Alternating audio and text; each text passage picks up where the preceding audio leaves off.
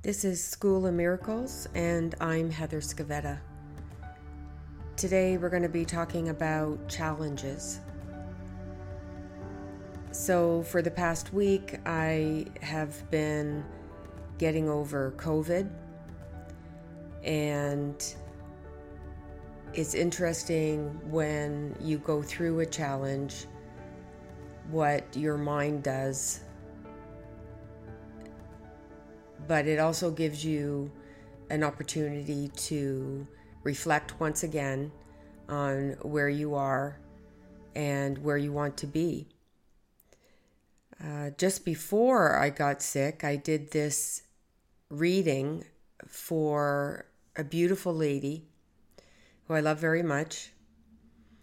And when the pre-birth counsel came through, as they were speaking through me, they talked about challenges.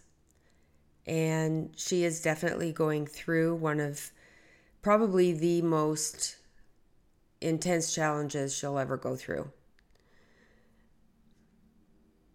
But sometimes when we're in a challenge, we're so enmeshed in our own situation, perhaps our own suffering as well. Whatever this challenge is bringing to us in that moment, it's very difficult for us to see outside of our own life.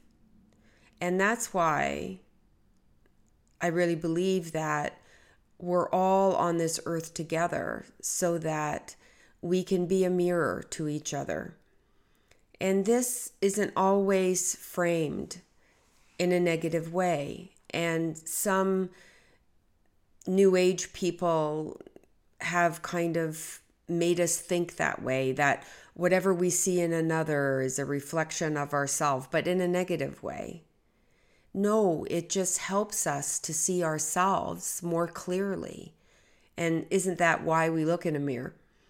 So that we can see ourselves. Well, this is what we do when we look at each other in our lives. Whether we know these people well or they're just an influence on our life in some way, every time you go through a significant challenge in your life, you are affecting the people around you, even those people who don't even know you, but they know of you. They know perhaps the challenge you are going through and how we impact each other. And we can be, unknowingly, an inspiration for someone else. But we do get very tight in our own challenge and tend to become very myopic.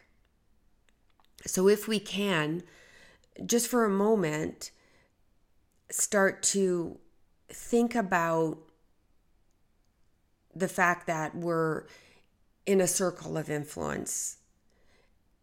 And it's not to instill pressure on us to behave in one way or another. It's just for us to recognize that when we feel so alone in these challenges, that other people are walking through it with us, even if they don't reach out to us. But the revelation that came through from the other side during this reading was the fact that not all challenges in our life are there for us, for the individual going through the challenge. It's also for the people around us. And we may know many people who are going through a significant challenge in their life, whether it's an illness or the loss of a loved one or financial change or whatever it is. And they affect us by showing us so many things. Maybe what is possible, that these things do happen. And we can, if we're empathetic, we can put ourselves in their place. And I often do this, especially if I'm watching like a movie or reading a book. What I'm more interested in is, how is that person really feeling inside? What are they really thinking? What questions do they have? How are they going to break through this? What story are they telling themselves so that they can survive every day? But too often, people take these intense challenges, rightfully so, very personal, because of course it is personal. But sometimes that challenge has nothing to do with you. You have been given the opportunity to live through this challenge to help those around you. And what a beautiful gift you are giving to those who know you and who don't know you. I have many examples of this in my life, of people who are beautiful people who are going through horrific challenges, and how knowing them and knowing of their challenge and seeing how they're working through it is such an inspiration for me. Because in our everyday life, we can look at our own challenges and either put them in perspective, but also come to understand that we may be going through a challenge, but maybe it's really not about us. For example, you may know somebody who is going through a significant health challenge.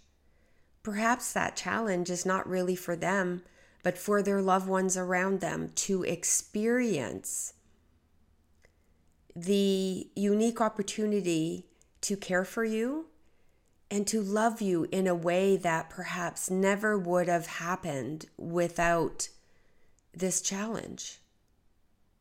And if we can reframe how we look at these things as the gift that they are, and what a beautiful gift it is.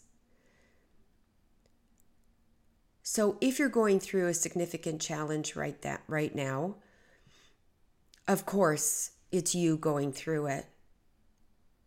But know that there are other reasons for it besides yourself. And if perhaps you can look at that challenge in that way, then perhaps too one day you can look at it as a gift. So there is a story about someone asking a monk who has been through huge challenges in their life and asking them why they're so happy. And the answer the monk gave, I am happy because I have gone through significant challenges in my life.